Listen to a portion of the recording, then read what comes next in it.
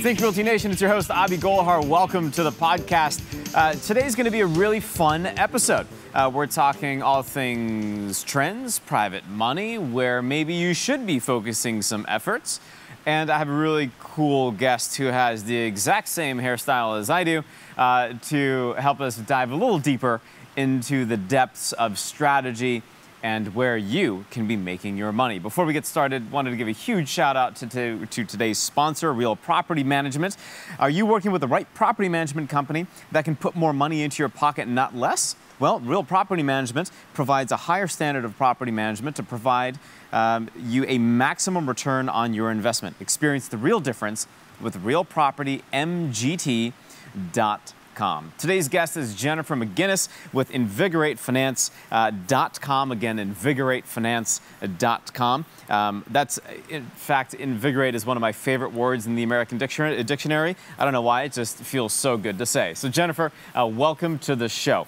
If you can give us a little background right off the bat on what you think the number one strategy real estate investors should be using today is, that'd be good. And we'll get started with that. You know, I actually think that real estate investors need to be considering diversified strategies today because I think the markets have started to shift. So I would say that, you know, where certain guys were solely in longer duration rental portfolios, it may be smart to add some short or seasonal rental portfolio hedging, you know, opportunities into those portfolios. So I think not only has the lending scape gotten multidimensional, but I think the portfolios should get multidimensional as well. So I know you're on site on a client, it looks like, and I love the fact that you're on your phone. One of the challenges that I always have when looking at single-family rentals and long-term opportunities is the current market we're in. And you mentioned diversification as a strategy. So what I'm hearing is if I'm a flipper, I should maybe look at long-term single-family or midterm rentals. But then the next maybe obvious thought is everything that's happening in the market, maybe for the rest of this year in 2023, does it feel like it's 2008 all over again? I've been getting that question asked a lot. I don't think that's the case, but would love to hear your thoughts and why. So I agree with you. I don't believe we're in another 2008, and there's so many market fundamentals to tell you that. You know, and I think, you know, as you look at those market fundamentals, you know that you're not going to see another great recession. You know, while, you know, home price appreciation, for example, chilled out a bit, you know, we still saw a 4.3% increase in home prices as an example in, you know, just this past month or so in the first quarter. And, you know, while that's not the 18.5% appreciation of, you know, Q3 of 2021, that still doesn't show you that we're going to have, you know, 20% home price declines either. What are some of the KPIs that I should be tracking on the residential space, whether it's mortgage rates, interest rates, et cetera, that will help me become a more informed real estate investor? Well, I think across the residential spectrum and not only single-family rental or rental, you have to, you know, pay attention to what's happening in the housing market overall. You know, obviously, you know, we've been watching, you know, a significant amount of rate increase in the market. And again, today at 2 o'clock, there'll be another Fed announcement. I think what you're starting to see is people are starting to get used to the fact that rates have actually increased. I think you have to watch and see what's going to happen with lending programs and what's going to be offered, you know, to borrowers in order to be able to add to their portfolios of assets. I think also, you know, when you're looking at, you know, the market dynamics and whatnot, we also want to look at who's renting versus who's buying. Is the first-time home buyer, for example, very different today than it was historically? You know, where are people getting money for down payments, et cetera? So I think, you know, you have to, you know, watch your market, but you also have to look at who your, you know, borrower is today. And also, candidly, the borrower needs to look at who their lender is. Do you agree or disagree with the following statement? We can no longer own America, but we can rent it. And if you agree or disagree, why? Can you say that one more time? We can no longer, I missed one thing there. My apologies. Yeah, no worries. Do you agree or disagree with the following statement?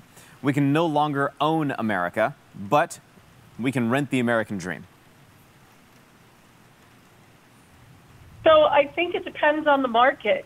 I think nobody really likes the answer, it depends, but there are absolutely certain markets that, would be a smarter place to rent in versus own today. And there are absolutely markets where it makes sense to be a homeowner. I think the question is, what are you looking to achieve both personally and also in your investment portfolio? Is this probably part of the reason why you have a lot of real estate investors that are leaving the state of California and moving to the Midwest for their investment strategy, namely Kansas, Indiana, Ohio, Michigan? As much as I hate the state of Ohio, regrettably, Ohio has great yields for single-family long-term rentals.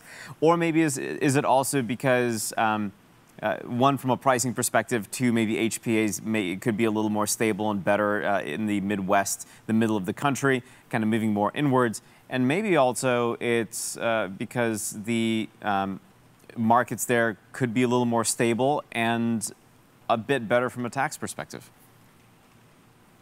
Well, I think that, one of the things that has to be kept in mind is some of the better rental yielding markets, like the top 5 markets, let's call it in April of 23 of this year, are also expensive markets, right? So, some good examples are, North Miami, Florida, right? Others, Savannah, Georgia, Stewart, Florida, et cetera. So, I think you need to look at that. And when the median price for properties are somewhere between $750,000 and $1 million, I think you also have to say, okay, well, what markets as a real estate investor can I afford to invest in?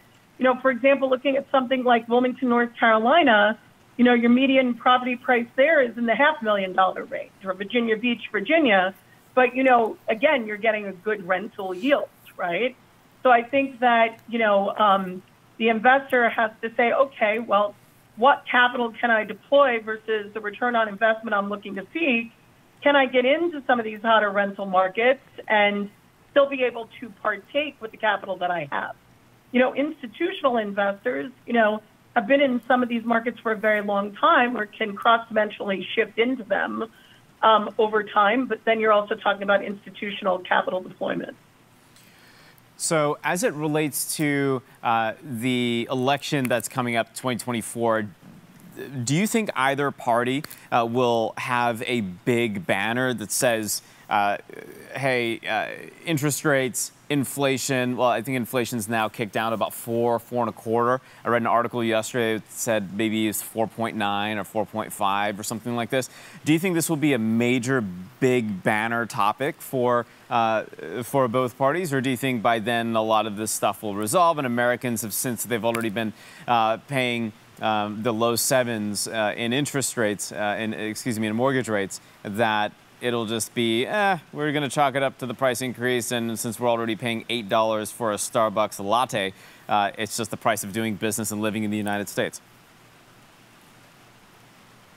I think there is a lot going on right now as it pertains to the possible, people in the election in 2024 that's really going to glean some of the talking points that are going to happen. I mean, there's unprecedented things happening in politics right now, like the indictment of a former president, as an example.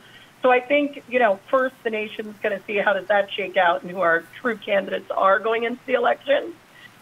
Do I believe that there'll be a banner as it pertains to interest rates? My humble opinion is no, but, I can't predict the future.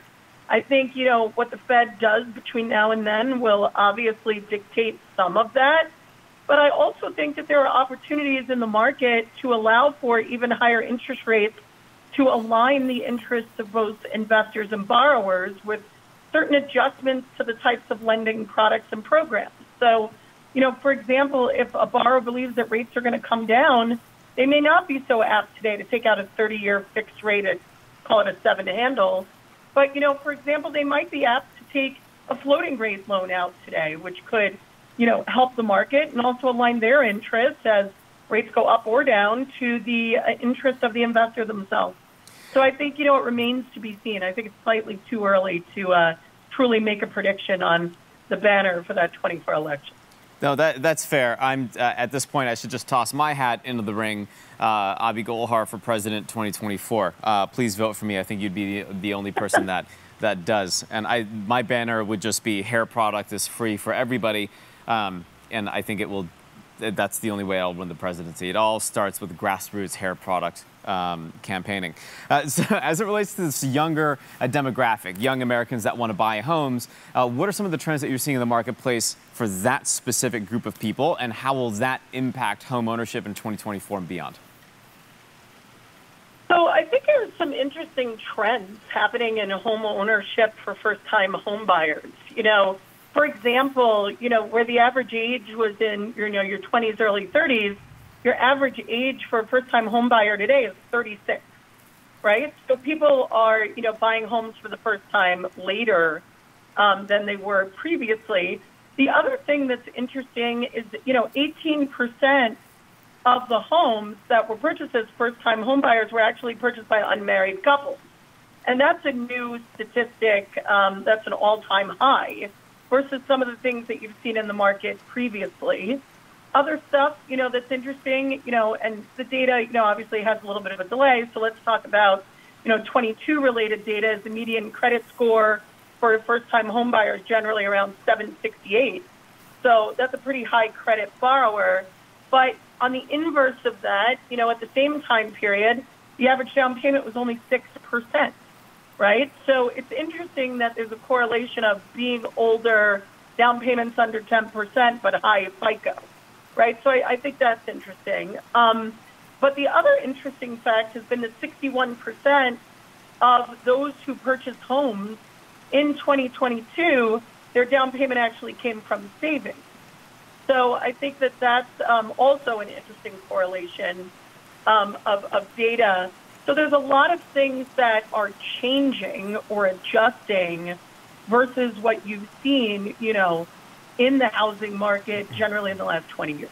So with these young Americans, obviously 2020 gave us a really good time to save money and rebuild our credit scores potentially, let's say. Do you think that because of the money that was saved by this group of individuals, whether they're unmarried or not, during 2020, 2021, and now 2022, is still contributing to the increase in demand, regardless of what the interest rates are, because they have cash and they want to go buy a home for themselves? So I think you're going to see a couple different things, right? I think that COVID allowed for what would usually be your city dweller that worked, very extended hours type job roles, such as, when I was growing up on a Wall Street trading desk, to leave the city, right? So you saw a lot of people that were renting high dollar apartments, for example, move out of the city and get more space for the same price or less, right? The real question is going to be, do they stay renters or do they become homeowners? Just as in a generic example, there are people that believe in home ownership, and I think that's a good thing. But there are also people that realistically look at the life cycle and roles and jobs and the travel that they may be doing for them and say, what happens if something goes wrong in this home? Do I have that safety net away from the down payment that's necessary to buy the home to be able to make those fixes? And I think that that's an important question that would-be homeowners, should be asking themselves. Now, being in the market as long as I have been, I can very candidly tell you that there are very high income wage earners that probably with their life structure should not own a home. And there are lower income wage earners that absolutely should, and vice versa. So I really think that, what we're seeing shifting in the market, especially with the more, remote type or hybrid work environment, is a shift, and where people end up in the next, call it 10 years, is going to, in my opinion, lay an interesting landscape for the housing market overall. Yeah, I completely agree. I find it interesting on Ramit Sethi's one of his latest episodes on Netflix, on the Netflix special, How to Get Rich. He talks about this concept of, if I'm paying rent, that's my max. That is my max monthly outlay, whether it's $1,500, $2,500, $4,000 a month, that I have to incur for my home. I don't have any landscaping. I don't have HOA. If the roof breaks, I don't have to think about it. And frankly, I'm a diva. So that fits beautifully into my lifestyle. I'm going to call somebody to fix it, and then they come over and fix it, and I can go do literally anything else. So, Jennifer, to your point, there are some executives that have zero interest in owning a home, unless that home also has a shoe closet from modeled after the shoe closet from Sex and the City, in which case, then you should absolutely buy the home specifically for the shoe closet. But nonetheless, let's talk about Invigorate Finance, and I appreciate your thoughts. We'll wrap this up here in just about another minute or two.